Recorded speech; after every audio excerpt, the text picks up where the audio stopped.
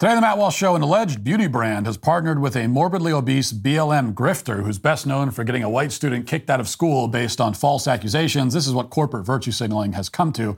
Also, Cleveland Catholic schools have banned all things LGBT from their classrooms completely. It's a fantastic policy that every school should adopt. Plus, John Fetterman has completely lost his mind, but we're not supposed to notice, I guess. And Colin Kaepernick wants to try out for the starting quarterback job on the New York Jets, but isn't that a form of slavery, according to him? We'll talk about all that and more today on The Matt Walsh Show.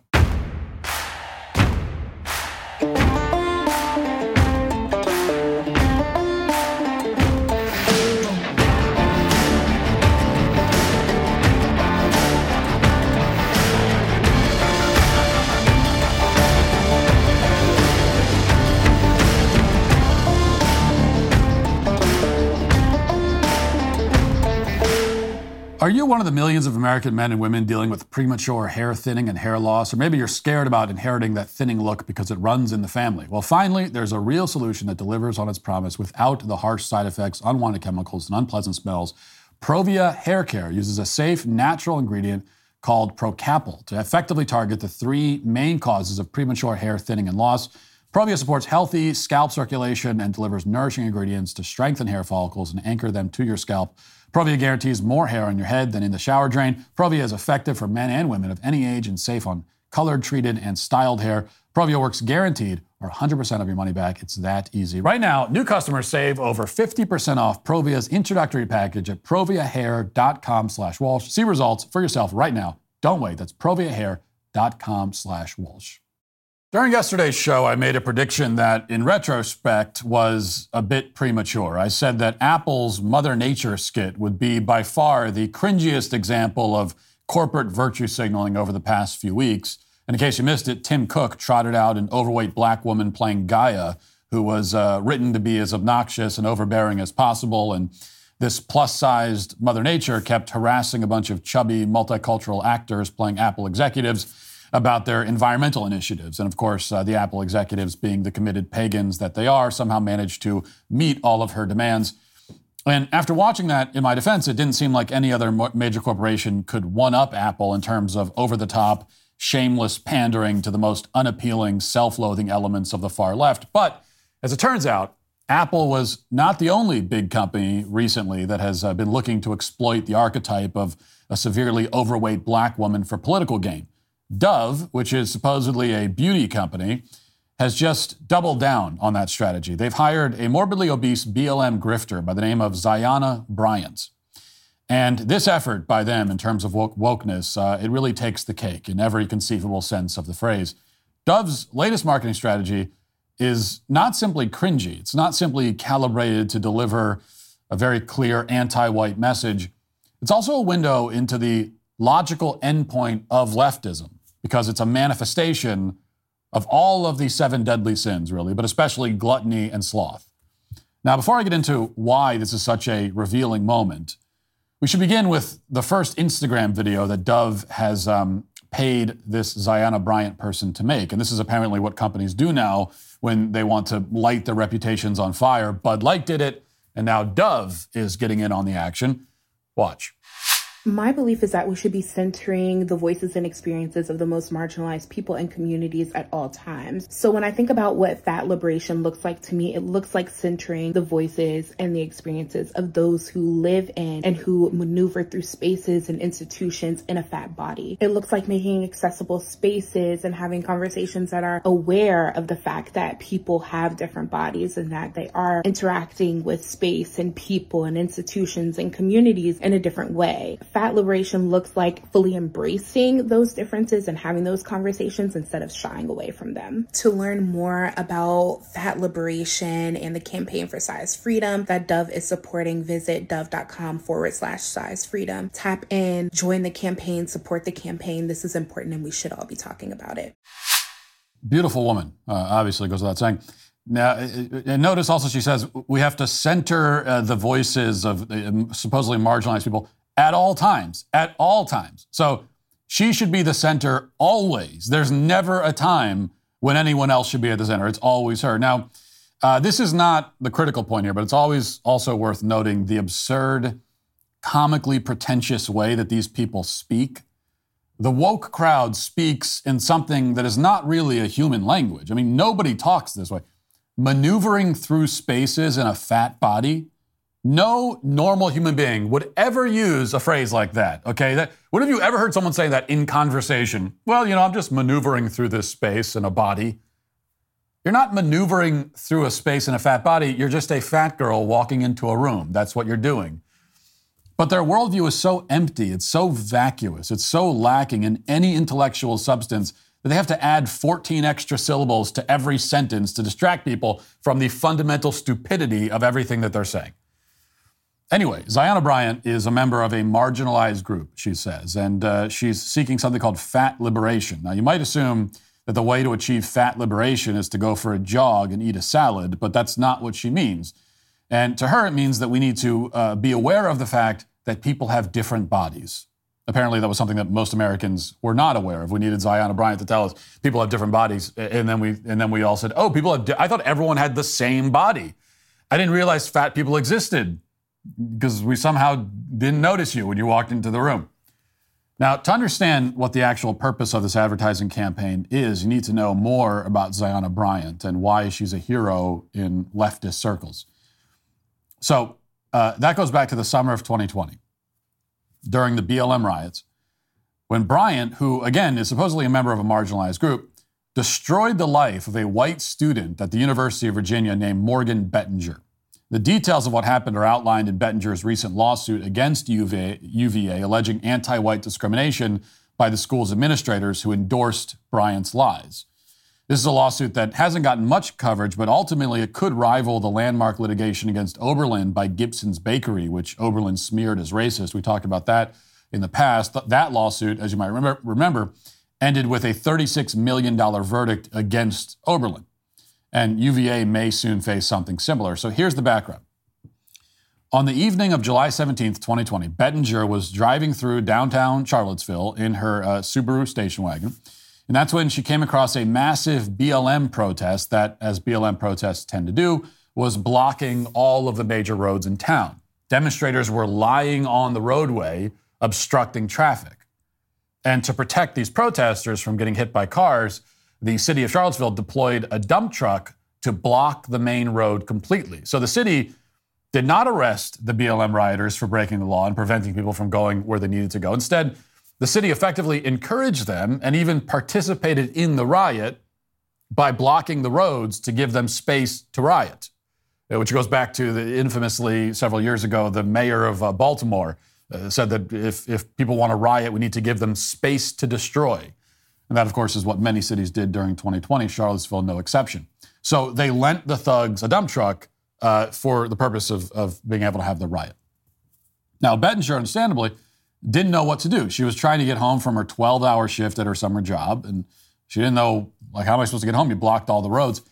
After waiting a bit, she exited her car, approached the dump truck driver to see what was going on. And she said the following words to the dump truck driver, or something to this effect, okay?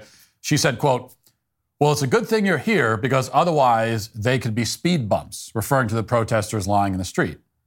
Like saying that, well, it's good you're here because otherwise people are going to run over them and they turn into speed bumps. This was such an innocuous conversation that when university investigators later asked the dump truck driver about it, he had no recollection that Bettinger had said anything to him because it was nothing. It was a nothing conversation. And there was nothing threatening in her tone. She was making an idle observation to one person about the fact that the dump truck driver was preventing those rioters from getting run over by cars. But some of the BLM rioters nearby heard Bettinger's comment, and they decided that it was somehow a threat. And they swarmed her car and threatened to kill her. One of the BLM activists who didn't hear what Bettinger said, but was nonetheless very offended by it, was Ziona Bryant. Bryant wrote a series of viral tweets claiming that Bettinger's statement, which she heard about secondhand, amounted to a dangerous act of white supremacy. For example, she wrote, quote, "Email these UVA deans now to demand that Morgan face consequences for her actions and that UVA stop graduating racists." Remember, the BLM rioters swarmed her car, attacking her, but she's the one who needs to face consequences. In response to this, local news outlets accepted Bryant's claims without any hesitation. One outlet, Seaville, reported that Bettinger had issued a chilling and violent threat. Several UVA faculty members openly mocked Bettinger, as well as Bettinger's faith, and called for her immediate expulsion. The school opened not one, but 3 investigations into Bettinger.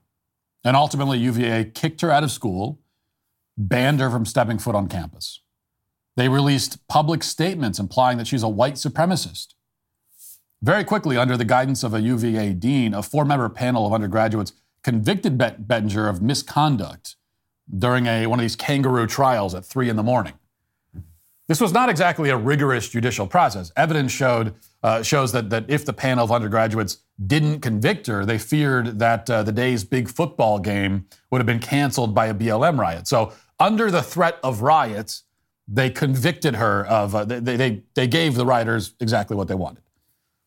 Now, around the same time, as the lawsuit lays out, UVA took other actions that made it clear that they have a strong and pervasive anti-white bias on campus. To give one example, a black student stood up and told white students to leave the common area on campus and because they're white, and the administration didn't do anything about it. And that incident was caught on video. Several more examples just like that one in the suit. It wasn't until more than a year after the incident that UVA cleared Bettinger of wrongdoing, although they still treated her like a pariah. And Ziona Bryant, at long last, over a year later, admitted that she might have misheard what she was told secondhand. And so maybe she was wrong about it. But by that point, the damage was done.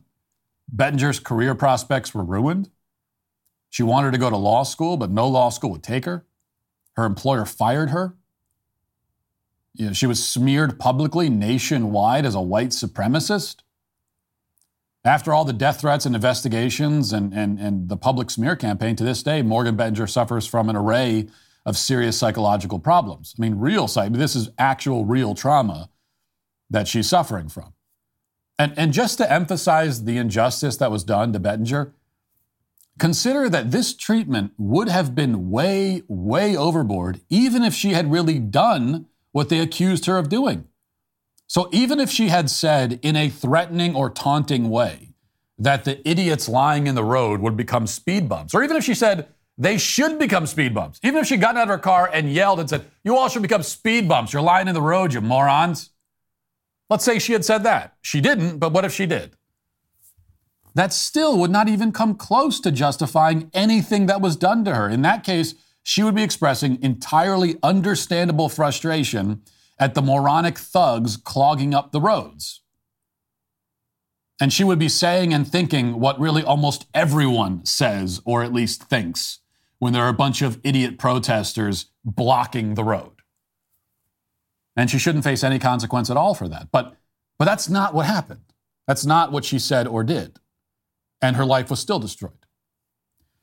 Ziona Bryant's life, on the other hand, has had a very different trajectory. For destroying a white student at UVA based on a falsehood, Bryant has received one award after another. In 2021, a year after her lies went viral, Bryant was honored by Al Sharpton's National Action Network, which is supposedly a civil rights group. The National Action Network named Bryant as somehow the Youth Activist of the Year. And here's part of her acceptance speech. Watch. Hello, my name is Ziona Bryant, and I am an activist and organizer in Charlottesville, Virginia. I am so honored to be receiving this year's Youth Activist of the Year award. I know that young people have always led the way on the front lines of some of our country's most progressive issues, and even internationally. Young Black youth are so multifaceted, so gifted, so talented, and able to bring together crowds of people of many different ages and many different walks of life. Well, Ziona Bryant definitely demonstrated that she can bring people together, bring crowds of people together, as she says. That much is clear. What the National Action Network is doing here is honoring someone who gathered a lynch mob to harass, threaten, and defame a young woman, a young innocent woman, solely because of her skin color. 2 years later, Dove is doing the same thing. Now, at some level, this isn't surprising. Dove has been on this trajectory for a while. They've unleashed one woke advertising campaign after another. This month, the company set up billboards in New York's Times Square showing a bunch of women exposing their unshaven armpits. And as Outkick pointed out recently, Dove is owned by Unilever, which owns Ben & Jerry's, maybe the single most anti-American corporation you can find outside of Tehran. This is a beauty company that is clearly set on promoting ugliness and left-wing propaganda. But I repeat myself. But even by the standards of corporate wokeness, this latest move by Dove is extraordinary. I mean, it's revolting in every sense, yes, and it's a deeply bizarre act of self-sabotage by a brand that's already flailing. But it's also a clear sign that we're approaching perhaps the end of the runaway train of leftist ideology that's taken hold of this country in recent years. The fat liberation movement that they're embracing is, you might say, the logical endpoint of leftism. It's what we've been leading up to after the past decade or so. Fat liberation and body acceptance explicitly promote and glorify hedonism. They enable the most useless people to feel like martyrs and heroes. I mean, all you have to do is lie around and eat, and suddenly you're part of a movement. And once you're that inert and powerless, there's not much else you can do. There's not really any more activism you can undertake at that point.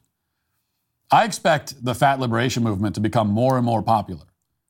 Like this is the movement of the future. This is the future of leftism. Because it's the perfect opportunity for those who crave victim points. All you have to do is nothing but eat. And you can gain access to a marginalized group, along with all the social capital that comes with it. It's no surprise that corporate America is a fan of this idea. They want us all to be mindless consumers sitting around sedentary with our mouths open, ingesting whatever they shovel in.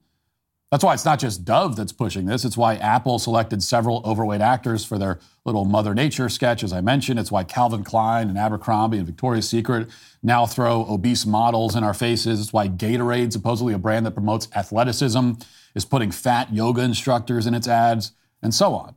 We see this all over the place. At the height of the Occupy Wall Street movement, which was the last time corporate America was truly worried about the left in this country, there was a saying that you would hear a lot. Outside of the home of J.P. Morgan's president, outside Citibank's corporate headquarters, activists would chant, "Eat the rich." Well, it took a while, but these mega corporations have finally found a way to stop those chants outside their offices and ensure that they'll never again come back. The race stuff and the BLM propaganda, the trans hysteria, it's a good start. But now they've identified their finishing move. They've realized that what they need to do is to convince the left to eat. Not to eat the rich, but just to eat. And as of now, that effort is succeeding beyond their wildest imagination. They are sleeping soundly in the financial district tonight.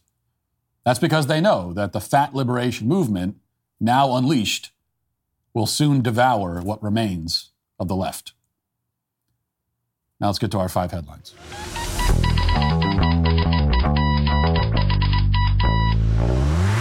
Well, as many of you know, I am going to be on Dancing with the Stars. Not only am I excited for this show, but I am thrilled to be bringing my dog for one of the dances. That's right, we're announcing that right now. And thanks to Rough Greens, my pup will be able to keep up the energy that we need on the dance floor. Naturopathic Dr. Dennis Black, the founder of Rough Greens, is focused on improving the health of every dog in America. Little did I know, before I got Rough Greens, dog food is dead food. Everybody knows nutrition isn't brown, it's green. Well, let Rough Greens boost your dog's food back to life. Rough Greens is a supplement that contains all the necessary vitamins, minerals, probiotics, omega oils, digestive enzymes, and antioxidants that your dog needs. You don't have to go out and buy new dog food. You just sprinkle Rough Greens on their food every day. Dog owners everywhere are raving about Rough Greens. It supports healthy joints, improves bad breath, boosts energy levels, and so much more. We are what we eat, and that goes for dogs too. Naturopathic Dr. Dennis Black is so confident Rough Greens will improve your dog's health. He's offering my listeners a free Jumpstart trial bag so your dog can try it. A free Jumpstart trial bag can be at your door in just a few business days. Go to roughgreens.com/Matt or call 844-ROUGH-700. That's ruffgreens.com/Matt or call 844-ROUGH-700 today. Daily Wire reports on what is supposed to be a controversy, even though there's really nothing controversial here, or there shouldn't be. Over 100 Catholic schools in Cleveland will no longer tolerate LGBTQ+ affiliation or behaviors. The changes come from new guidelines on sexuality and gender issued by the Catholic Diocese of Cleveland at the close of last month. In a press release, the diocese clarified that the guidelines were a formal policy version of existing church teachings on the subject. Quote, Since questions of sex, sexuality, and gender identity have become increasingly prevalent in our society, it is our hope that the policy will help to ensure these matters are addressed in a consistent and authentically Catholic manner across our diocesan institutions and diocesan Catholic schools, and that those who serve will have a clear understanding about expectations and accommodations related to those matters, stated the diocese. Here's basically everything in the policy summarized. The policy requires parental notification in the case of minors experiencing gender dysphoria or confusion, declares that parental rejection of a child's preferred pronouns don't constitute grounds for non-disclosure. In other words, you have to tell the parent if the child identifies as the opposite sex, and even if the child says, well, my parents won't accept it, you still have to tell the parents. It continues, it bans use of preferred pronouns. It restricts bathroom and facility usage to biological sex. It prohibits admission of students to institution programs and activities like sports designated for the opposite sex. It bans same-sex dates to school dances and mixers. It requires students to comply with dress codes aligning with their biological sex. It bans any celebration or advocacy of LGBTQ plus ideologies or behaviors such as pride flags, and bans gender transition of any degree, whether social or medical. Just music, almost a tear of joy almost comes to my eyes. Music to my ears. Well, we'll talk about it in a second, but this is exactly what the policy should be everywhere, right down, to the very last detail. But we'll continue. The policy acknowledged the existence of gender dysphoria, but rejected the modern belief that feelings determine truth. Quote, this understanding erases those intentional embodied distinctions between men and women. As such, this view is contrary to the divinely revealed reality of our true God-given human nature, stated the policy. Under the policy, individuals experiencing gender dysphoria or same-sex attraction would be admitted into their schools and allowed to participate in activities with the contingency that they don't openly express their disagreement with Catholic teaching on sex, sexuality, or gender. Reverend Edward Milesich, the Bishop of Cleveland, stated in an accompanying letter that biological sex coincides with God's divine plan.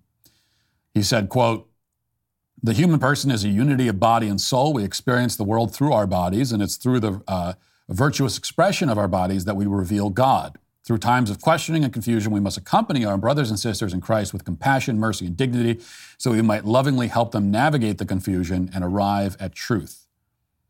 Milesich directed those with further questions or concerns to contact Diocese Marriage and Family Office. Cleveland Mayor Justin Bibb posted on Twitter that he believed the policy represented a shocking betrayal of church teachings. Bibb offered his own definition of Christian faith, sans scripture. Bibb said, quote, for me, faith is about universal love and acceptance. Instead, the new policy forces LGBTQ plus kids to hide their authentic selves and attend school in fear of persecution for who they are. Ohio's Democratic Minority Leader for the Senate, Nikki Antonio, said the diocese should not be given school choice funds over the policy. Quote, I'm extremely disappointed that the diocese has chosen to focus on policies of exclusion over acceptance. State taxpayer dollars should not subsidize exclusionary education. And if these policies stand, then the diocese should not accept state-funded vouchers. Okay. So, first of all, to reiterate what has already been said, this is obviously a fantastic policy. Every part of it is absolutely what needs to be in place. Every Catholic school, every Christian school of any denomination should adopt this policy. And if you're sending your kid to a private Christian school and they don't have exactly this policy, then you should be going to the administrators and saying, like, show them this article and say, why isn't this policy in place down at this school? Put it in place or I'm taking my kid out. I mean, if you're paying money for a private Christian school, these kinds of schools oftentimes are not cheap, and you're paying money for that to send your kid to a school that's supposed to be, why are you sending them there? For the Christian culture, the Christian education. If you don't want that for your kid, then you're sending them to the wrong school. And if you do want that and they don't have a policy like this, then you're wasting your money. You might as well have them in a public school. At least you could do that for free. So every Christian school should have this. Every school, period, including public schools, should have a policy like this. Because what is the policy really? It's like sexuality, LGBT, all that stuff does not belong in the school. That is not for the school. That has nothing to do with what the school is supposed to be doing. And certainly the school is supposed to be a place, any school, any educational environment is supposed to be a place of clarity and truth, which means that we teach biological sex. That's all that exists. That's all we teach. And we don't affirm confusion. If any kid is confused about it, we try to help them through that confusion. We don't affirm the confusion. This, again, any educational environment, that's what it should be. But this is also, on top of just being what every school should adopt, this is a very simple, extremely basic distillation of Catholic teaching. And there is no disputing that. I mean, you can dispute it, like the mayor, what was it, the mayor of Cleveland? Yeah, the Cleveland mayor, Justin Bibb. Bibb might try to dispute it. Oh, this is not Catholic teaching. Yes, it is. And that's not ambiguous, okay? Like when we're talking about what Catholic teaching is on things like sexuality, gender, it's actually not ambiguous. Now, if you listen to many of your average sort of Novus Ordo priests in America, it may seem somewhat ambiguous. I mean, they're not going to talk about it at all, most of them, because many of them are cowards, and so they're not going to approach these issues at all. And so you might think based on that it's ambiguous. And even what you hear from the Pope sometimes might make it sound like there's some gray. There's not. I mean, that's the beautiful thing here when it comes to these teachings. They are written out. Okay, you could pick up a catechism, and it's the Catholic Church saying, here's the Catholic teaching on these subjects. And it is very detailed and very clear. And there is no room for ambiguity. So even putting aside the fact that this is just right, this is the correct, these policies are correct by any objective measure, there is certainly no way that a reasonable person could deny that they are, at a minimum, actually the Catholic Church's teachings. Because again, it's all written out, and it's right there. And if you want, you can read it. And if you oppose Catholic teaching, well, you're allowed to in America. Don't send your kid to a Catholic school. Okay, if you're sending your kid to a Catholic school and you fundamentally oppose Catholic teaching, well, then you're an idiot. That's your fault. No one is required. There's not any law saying that you have to send your kid to a Catholic school. You're not being forced to do it. In fact, you have to pay money for the privilege. So you're going to the Catholic school and saying, here's money, I really want to send my kid here. And they're telling you, okay, we're a Catholic school. It's right there in the name. So we go by Catholic teaching here because it's a Catholic school. And you have the opportunity there to either say, oh, well, I'm not interested in that, I'll take my money elsewhere. Or you could say, okay, I'm on board. By sending your kid there and paying the money, whether that is you agreeing that you're on board. You can't then turn around and whine that the Catholic school is Catholic.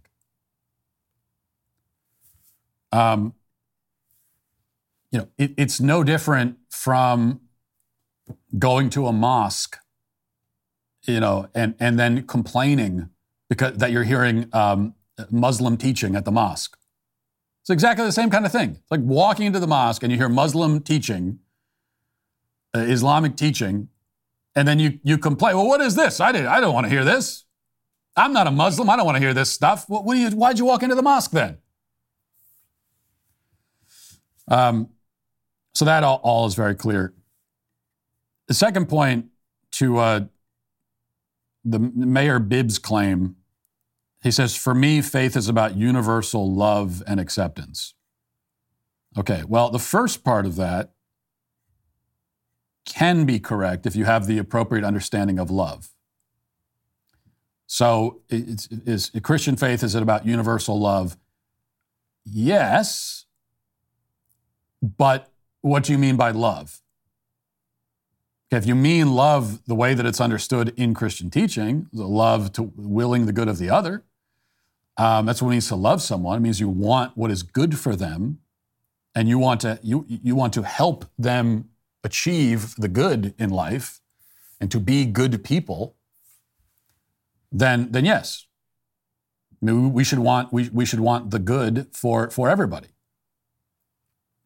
That's not how he means it, though, because then he adds on acceptance.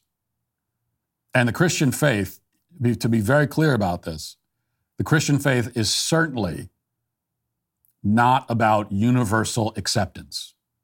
It is, if anything, the opposite of universal acceptance. That is not what you get from the Christian faith. It's not what you're supposed to get. I mean, you can't get universal acceptance anywhere, actually, from any belief system. Any belief system, any religion, any ideology, anything like that. Any political system, any system of beliefs, there's never going to be universal acceptance. As part of the beliefs, there are going to be things that we believe and things we don't believe. We have our principles, we have our worldview, we have our teachings, we have our moral teachings, and then we have the things that are outside of that. If we accept everything, then it's nothing. The moment that any belief system accepts everything, it ceases to become a belief system. It evaporates, it disappears. So if Christianity, as this ridiculous mayor says, if Christianity was really about universal acceptance, that's just another way of saying that Christianity doesn't exist. Christianity would destroy itself, would commit suicide if it was really about universal acceptance. But that's not what it is. It's like, no, we're not opening our arms and accepting everything that everybody does and says and believes. No. It's the same thing with when you hear that churches should be welcoming. Churches should be, universally welcoming. Yes, churches should be welcoming. We should be ready to welcome anyone who wants to come in the doors of the church. But you have to come in ready for repentance, ready to change, ready to accept what you hear, to accept the teachings and beliefs that are going to be offered at the church. If you're not ready to accept that, so it's really the burden of acceptance. So you have all these people, I want to be accepted. The burden of acceptance is on you. You have to be willing to accept that there are changes that you need to make in your own life. And we all do. So that's where the acceptance comes in. It's not what this guy is talking about. All right. Here's something from the website Market Watch. It says, Bill Maher and Drew Barrymore recently announced plans to resume their shows amid the Hollywood's writers and actors strike, drawing backlash from union officials and public figures alike. Maher hosts Real Time with Bill Maher on HBO, while Barrymore is behind the syndicated Drew Barrymore Show. Maher, who announced his decision Wednesday, said in a post on Twitter that it's time to bring people back to work and that much of his staff is struggling mightily. But Maher also said that he will honor the spirit of the strike by not doing a monologue or his popular New Rules segment. In other words, elements of the show that require writers. Still, union leadership didn't take kindly to Maher and Barrymore's decision. The Writers Guild said Wednesday that Maher's plan to return was disappointing, and the union has already picketed tapings of Barrymore's show. Frank Lieberman, an entertainment executive, told Market Watch that there's no question that some people in the industry are indeed hurting financially, need to find work. But he also thinks that the decisions by Maher and Barrymore go beyond that. It's all about greed, he said. Okay, so I have, this story was worth mentioning, I thought, but I have no dog in this fight, of course. I don't care either way. If the Hollywood writers get everything they want in this dispute that's been going on for however many months now, if they get everything they want out of it, then fine. If they get nothing that they want out of it, that is also fine. Don't care either way. It's hard to assess who deserves what, because on the one hand, you've got the Hollywood studios, and they're the ones, they are who the strike is targeting. And the Hollywood studios, it's not like anyone has any sympathy for them. I mean, they're godless cesspools. On the other hand, Hollywood writers these days are awful, unoriginal, untalented. I mean, in many ways, they could not have timed this strike worse. There could not be worse timing, because most of them are so bad at their job. I mean, the writing in Hollywood is just terrible these days. So all you can really do in this match, I guess, is root for injuries, metaphorically. Metaphorically, I mean, this is a game where you're just rooting for injuries because you can't root for either side. That said, you do see the kind of inherent selfishness of these sorts of strikes and organized labor protests, and why it's always absurd when you hear from these people that they care about, you know, the working man, and this is all about justice and all the rest of it. No, it's not. The people, the writers picketing outside, they don't care about justice. They don't care about helping people who are hurting. They don't care about any of that. Because you've got thousands of other people who are not part of this strike and are not going to benefit from any of the concessions that you may extract. And all of them are out of work. I mean, Bill Maher's show, there's dozens of other people who are not writers who work on that show and rely on it for an income, obviously. You know, and they're not making an income right now. And they don't benefit at all from any of this. And if the writers get whatever they're asking for, and I don't even know what they're asking for because I don't care, but if they get whatever they ask for, these other people are not going to see any of those benefits. And so they want to get back to work so they can feed their families. And then the writers on strike have the audacity to be angry about it. They're saying, how dare you feed your own families? I'm trying to get a raise over here. That's what a strike is. Like, you want a raise, you want your own money, and so you're going to make everybody else suffer. Not the bosses. Like the Hollywood studio bosses, they don't care. They obviously don't care. That's why they're gonna let this strike continue. They got money to burn. You're not hurting them any. You're hurting everybody else who are not millionaires. Many of them make less money than you do as a writer on these shows. They have no concern about that at all. They don't care. All right. John Fetterman has made the mistake of speaking on camera a few times lately. And, you know, he got into office, then he was in an institution for mental problems for several weeks. And, you know, and we were supposed to have no issue with that whatsoever, right? Because he said it was depression. And anytime someone talks about depression, there's supposed to be sort of hushed silence and reverence around it, and when no one is allowed to make any criticisms whatsoever. And so we couldn't point out that, like, this guy was just elected to Senate and now he's in the hospital for psychological issues. Is that okay? We're just okay with that for a senator? And that happened, and he finally got out of the hospital. We haven't heard much from him, but he's appearing in front of the camera again recently. He has a few times, and if you're wondering if things have gotten any better for him, they haven't. So here he was a few days ago, earlier in the week, when asked about the possibility of a Biden impeachment. Let's watch. Ask you about this news that Speaker McCarthy has formally launched an impeachment or has said he's going to. Oh my God, really? Oh my gosh, it's devastating. Ooh, don't do it. Please don't do it. Oh no. So we gotta run back to the office, but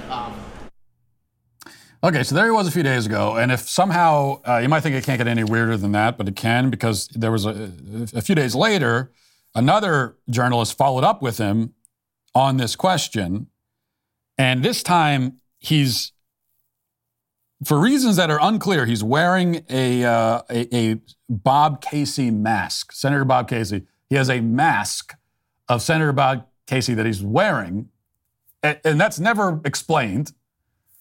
And here's how he responds. You basically dared House Republicans to launch this impeachment inquiry. Now they have. Yeah. Do you regret it? No, please don't do it. It's just like those dangerous men over there, the cheap thrills and everything. I don't know. It's just, to me, it's just like if they got to do it, they got to do it. Are you It's a political loser. So his response was, just like those dangerous men over there, the cheap thrills and everything, if you got to do it, you got to do it. And I watched that clip several times because I want to believe, I wish the best for Fetterman. I want to believe he's getting better. I want to believe, just for my own sake as an American citizen, that we don't have a sitting U.S. senator who has completely lost his mind entirely. So I would like to believe that he's getting better and can speak coherently, at least. And so I listened to that clip a few times, and I'm like, okay, let's give him the benefit of the doubt. Maybe that made sense. Let's try to make sense of it. Just like those dangerous men over there, the cheap thrills and everything. I can't make sense of it. That doesn't mean anything. So he's babbling nonsensically. He's walking through the halls of Congress wearing a mask of a different senator, babbling nonsensically, and no one knows what he's even trying to say. And this is okay. This is an okay situation for all of us.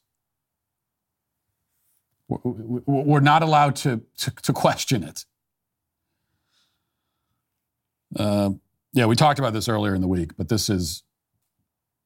we are just not a serious country. We are not a serious country. When you have people like this running it, we are not a serious country. Okay, we got to get to the next segment here, but there's a couple other stories I wanted to mention briefly, if we have time, which we don't, but I will anyway. I did want to mention this for Sports Illustrated, so I've had this for a couple of days. It says, the intrigue surrounding the Jets quarterback position following Aaron Rodgers' Week 1 injury quickly picked up steam. Aaron Rodgers, of course, if you don't follow football, he left the Packers and went over to the Jets at the age of, I think he's 38 or 39 now. Went over to the Jets, and it's getting a lot of hype in the offseason. Aaron Rodgers is going to revitalize his career. Finally, the Jets are going to be relevant, for the first time in 600 years. Maybe the Jets will have a chance at a Super Bowl. And then Aaron Rodgers runs out of the tunnel, and for the first series on offense on Sunday, and within about 75 seconds, he's torn his Achilles. He's out for the season, which is, it's terrible. But in a very dark way, there's a certain humor to it, because this is just the Jets. If you know anything about football, the Jets really are cursed. And it's exactly what we all kind of expect. It's shocking, but also exactly what you expect. And it's also why when they announced that Aaron Rodgers was going to the Jets, why would you do that? Of all the places you could go, when you're Aaron Rodgers, there has to be other options, including just going to the golf course and retiring. You can do that too. You're going to go to the Jets. That always ends in tragedy for everyone. Every person who's ever gone to the Jets, it ends in tragedy. Why would you do it? And that's exactly what happened here. So anyway, he went down with the injury. He's gone for the season. And continuing with Sports Illustrated, while we know Zach Wilson is the team's starting quarterback and there won't be any form of competition, there's plenty of debate over the backup job. Things took an interesting twist on Tuesday when it was reported that former 49ers quarterback Colin Kaepernick had entered his name into the conversation. According to NFL reporter Jordan Schultz, who said he spoke with Kaepernick directly, the 35-year-old's agent reached out to the Jets about an NFL return following the injury to Rodgers. Quote, Schultz said, I just spoke with Colin Kaepernick, who tells me his agent has reached out to the Jets about his desire to make an NFL return. Kaepernick remains on the West Coast working out. But 24 hours later, the Jets made it clear that they're not interested in Colin Kaepernick. Now, anytime you get a story like this about every single year, it's the same thing. It's been the tradition now going on 7 years that a starting quarterback goes down with an injury, and then there's all this speculation, maybe they'll call up Colin Kaepernick. And the first thing you always have to point out is that Colin Kaepernick is the guy, infamously in his Netflix special, who said that NFL owners are like plantation owners, and being on an NFL squad, being a starting quarterback for an NFL team and making millions of dollars plus millions more with endorsement deals is like slavery. It's just like being a slave. It's just like being forced to pick cotton in the fields in the 1840s. Exactly the same, he said. And yet, somehow, this guy is eager to get back on the plantation. He wants to be owned again. He wants to be enslaved again. Very interesting thing. But I also love this tradition of the Colin Kaepernick speculation because it always shows the people who know football and the people who don't.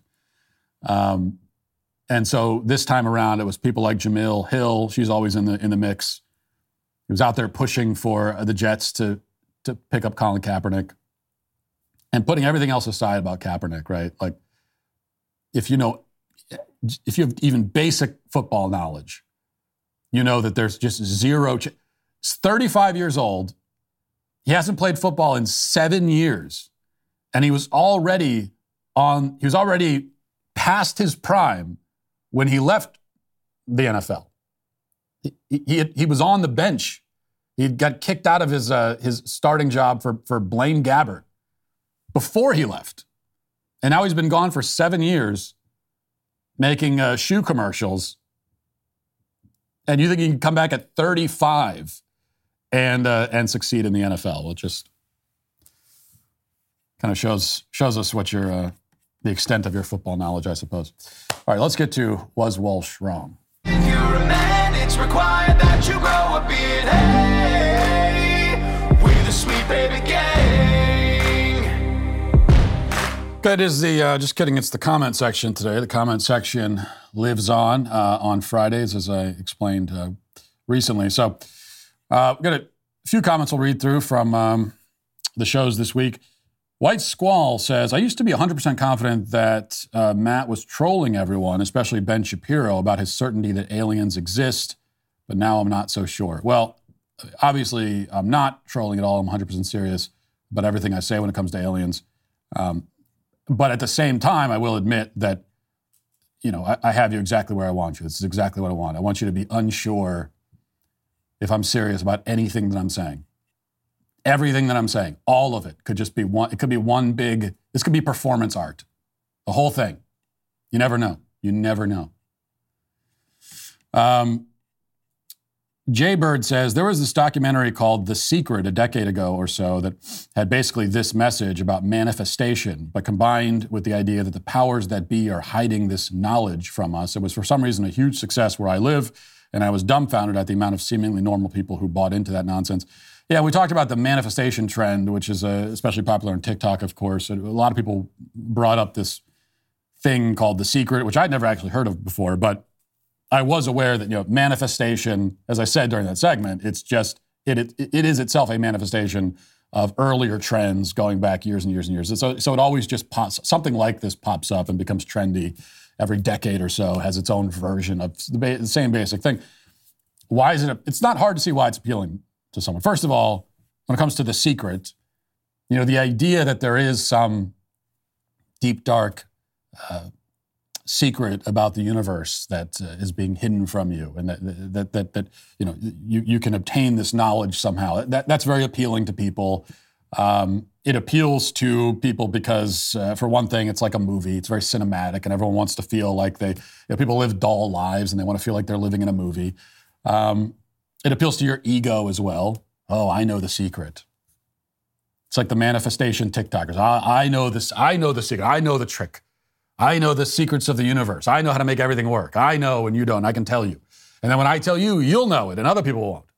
So it appeals to ego. But most of all, it appeals to laziness. And that, as always, for any trend to really pick up steam these days, it has to first and foremost appeal to people's lazy side.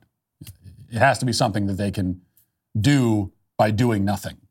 And manifestation is perfect for that. You do nothing at all except think something, and everything in your life gets better. Travis says, my daughter said stuff like this, and I asked her to concentrate on heat really hard and manifest a fire. And then she saw the stupidity. Sometimes kids need to be reminded that life can be harsh, but working through that harshness is what creates success. You and your efforts, not the universe. To the universe, you are like a bacterium on a dust speck. Well, that's exactly right. The universe, as we said, the universe has no feelings about you whatsoever. The universe will, the earth, the sun will explode one day and incinerate the entire solar system, and the universe won't care at all. It won't mean anything to the universe because the universe is a big mindless vacuum. So if you're appealing to the universe, then you're already on the wrong side of things. Life starts now, says Matt. I love the new intro. I don't know why it's getting so much hate, being that you were kind enough to grace us with some beautiful banjo music, of course, played by you, I'm sure. Well, thank you. At least one person has the right feeling about the intro, which is, again, objectively better than the old one. And yes, am I the one who plays the banjo in the intro? Of course I do. In fact, I play it live every single show. You don't see it because we're not, but that is all live music every show, me playing the banjo. It's true. And then a bunch of comments about my upcoming appearance on Dancing with the Stars. Cornbread Oracle says, I really admire Matt for taking the time to keep giving us great content while he's busy with his new Dancing with the Stars gig. Truly stunning and brave. That's something that obviously I had to take some time off in the summer because I was doing a lot of dance practice. But for the most part, I'll be able to keep doing the show. I wake up early in the morning. I do some dance practice, but I've always done that. I wake up, first thing I do in the morning is I dance for about an hour. And so I'll be able to do that, get off the show, go to the dance studio. So I'll be able to fit all this in, and hopefully I won't miss too many shows. Dreamweaver says, I can't wait to watch Matt twirl his way down the stage and leave us all in awe of his grace and talent. Jay Journey says, Victor Korkigliov choreographed Madonna's Material Girl video in 1987. He also worked with Janet Jackson. He mentioned Matt in an interview last year saying, the Matt Walsh, he good for the dance. Like vodka, he melt ice cube. Make him proud, Matt. That's true. In fact, if you research the choreographer, you'll find that exact quote. And finally, absolutely love the way you milked this on Twitter for days. The negativity just kept coming and coming, and you just kept replying and replying. I was laughing my off, and you're still doing it now. Kudos, dude. Chef's kiss. Well, sir, keep your on, because I was not joking. No part of this is a joke. And I don't know what else you need. I think we showed the evidence, didn't we? Variety reported that Matt Walsh is going to be on Dancing with the Stars. I don't know what else do you need to understand that this is not a joke at all. When Dr. Jordan B. Peterson made the decision to join Daily Wire Plus, it was a major win for those who champion free speech and intellectual debate. With 1 year of unparalleled output, his contributions have set new standards and remain unmatched by any other platform. Daily Wire Plus now has a vast array of exclusive Jordan Peterson content, offering hundreds of hours of captivating content you're not going to find anywhere else. Jordan has created thought-provoking works that reshape your perspective on life, which includes Vision and Destiny, Marriage, and Dragons, Monsters, and Men. Additionally, you can immerse yourself in discussions that nurture your spiritual side, like Logos and Literacy in Jordan's groundbreaking series on the Book of Exodus. That's only the beginning. I haven't even mentioned his Beyond Order lecture series or his extensive archive of lectures and podcasts. This is the absolute compendium of all things Jordan. Plus, there's even more new exclusive content on the horizon. This is only the beginning. By becoming a Daily Wire Plus member, you'll embark on an unforgettable experience that will fuel your thirst for knowledge and inspire personal growth like never before. Go to dailywire.com/subscribe to become a member today. Now let's get to our daily cancellation.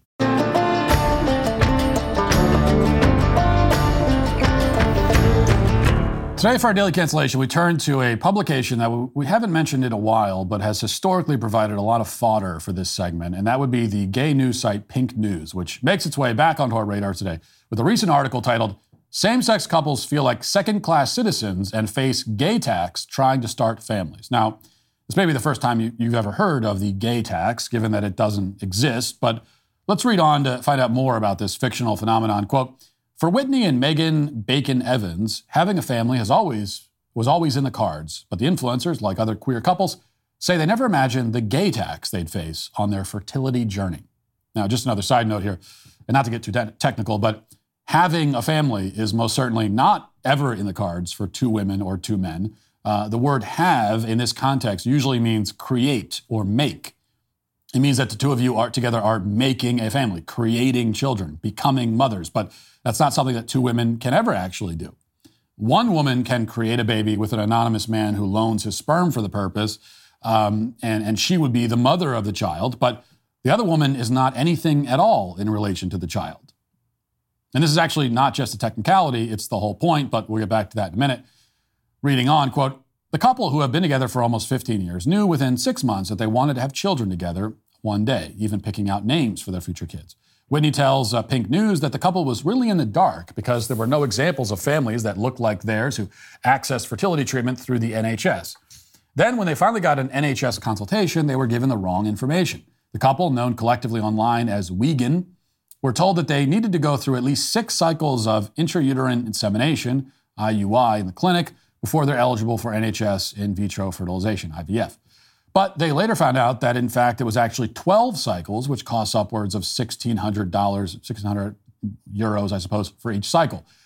They say, quote, they say 6 of which had to be at the clinic, but you can't do home insemination with sperm from a sperm bank, so 12 of which would have to be IUI in the clinic, Megan says. So you're looking at around €25,000 to $50,000, potentially, depending on tests, the cost of sperm, which is expensive as well, let alone anything else that goes with it. Now, as you listen to this, you may still be waiting for the part where they explain how gay couples are specifically penalized or taxed. Well, you'll be waiting around forever because they never do get around to that because, again, it doesn't exist. Continuing, we were just really shocked because we're like, hang on a minute, there's clearly a big unfair financial burden that's been placed on same-sex female couples in this situation because the criteria for a cis heterosexual couple is 2 years of unprotected sex. So while we know that it takes its toll and it's not a fun process for anyone to go through trying to conceive, there's no evidence required and there's no financial cost. There's just a clear divide where there's a gay tax, if you will, being put on lesbian couples. Whitney says she felt like a second-class citizen, that the couples weren't worthy of having a family as a result of this unequal treatment. So in 2021, they launched a landmark judicial review into these hurdles, campaigning for fertility equality across the UK. While sharing their story and campaign online, Megan and Whitney heard from other couples facing this challenging situation, with one saying they spent €100,000 but still didn't meet the criteria from the NHS. Now, the rest of this story is that after Megan and Whitney went to the courts, they, of course, got what they wanted. An NHS group called the Frimley Integrated Care Board stepped up to, quote, volunteer to give same-sex female couples the same access to fertility treatment as heterosexual couples, as The Guardian reported a few weeks ago. So they whined about it, and the people they were whining at caved immediately, as expected. And they're now free from the burden of the fictional gay tax. But what is the gay tax exactly? You know, it's hard to tell what they're even talking about in this article. I read, unfortunately, 2 other articles on the case, and they always leave it somewhat vague. But here's the crux of it. If you live over in the UK, the healthcare system there, the NHS, will help fund your fertility treatments if you're a couple having problems with your fertility. So the 2 years of unprotected sex line in the article refers to the requirement that a couple, a man and a woman, try to conceive naturally for 2 years. And if they can't, then the assumption is that they're suffering from infertility and the NHS will help them obtain treatment. The problem is that 2 women or 2 men cannot conceive naturally to begin with. They are, in principle, by their nature, unable to have kids. Whitney and Megan and many other gay couples in the UK say that that means that they should automatically get free IVF. But the NHS, prior to folding like a lawn chair, had a different view. The funding for IVF was supposed to go to people who have fertility disorders of some kind. So if lesbian couples want that funding, they have to prove that one of them has a fertility disorder. Being lesbian is not a fertility disorder.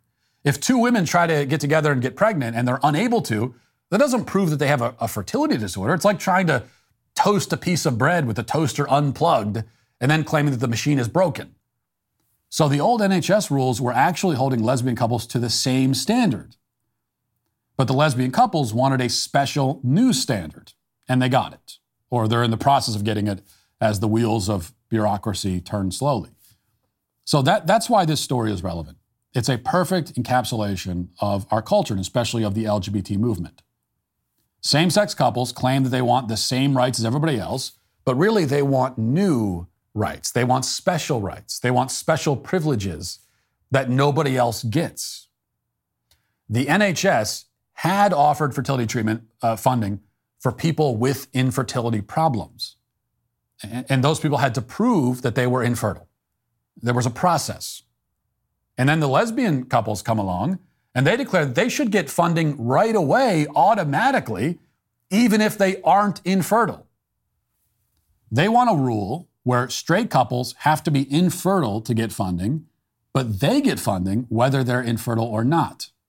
So in the name of equal rights, they demand special rights. It's a tale as old as time, or at least as old as the LGBT movement itself. So to understand this dynamic, you have to understand its underpinnings. Traditionally, the Western world has viewed a human right as something fundamental to our human nature. By our nature, we have rights. All men are created equal, endowed by their Creator with certain unalienable rights. So through the Creator, by our nature, we have rights. This is what's always been meant by the doctrine of human rights. But the LGBT movement comes along and they reject this idea completely. They do not claim the rights that we possess by our nature as human beings. They claim rights over and above nature. They claim rights over nature itself. In fact, they say that our nature, rather than giving us rights, actually infringes on our rights. And so they demand rights that transcend nature itself. Nature, or really nature's creator, has decided that new human beings can only be conceived by one male and one female. By our nature, two women can never create a child, can never make a family, just as two men can never create a child, can never make a family. That's just how it is. This is the way it's been set up. Claiming to be persecuted by this fact is like claiming that you're persecuted because you can't fly or you can't breathe underwater. It might be nice to fly. It might be nice to breathe underwater. You might wish that you could. But the fact that you can't isn't any kind of infringement against you. It's simply reality. It is what it is. You might have the desire to sprout wings and fly, but you don't have the right to sprout wings and fly. But the LGBT movement says that it somehow has the unalienable and fundamental right to do things that are impossible. It has the right somehow to transcend nature itself. A man declares that he has the right to be a woman. Two women declare that they have the right to conceive children. But the man cannot be a woman, and the two women cannot conceive children because it's impossible. It's just impossible. It's not how nature is set up, whether you like it or not. It just isn't so. So then they insist that if they can't do these things, society must step in. We in society must help them pretend that they can do what they really can't do. It's our responsibility to call the man a woman, even though he isn't. It's our responsibility to fund fertility treatments for the two women so that they can create a baby in a petri dish and pretend to be a family. Nature itself has deprived them of the ability to do what they feel they have the right to do, and so society must compensate. This is what the LGBT camp always means when it talks about rights. It is the fundamental arrogance and entitlement that underlies the entire movement. It's what our friends Whitney and Meghan are really demanding. And it's also why they are today canceled. And that'll do it for the show today and this week. Thanks for watching. Thanks for listening. Have a great day. Godspeed.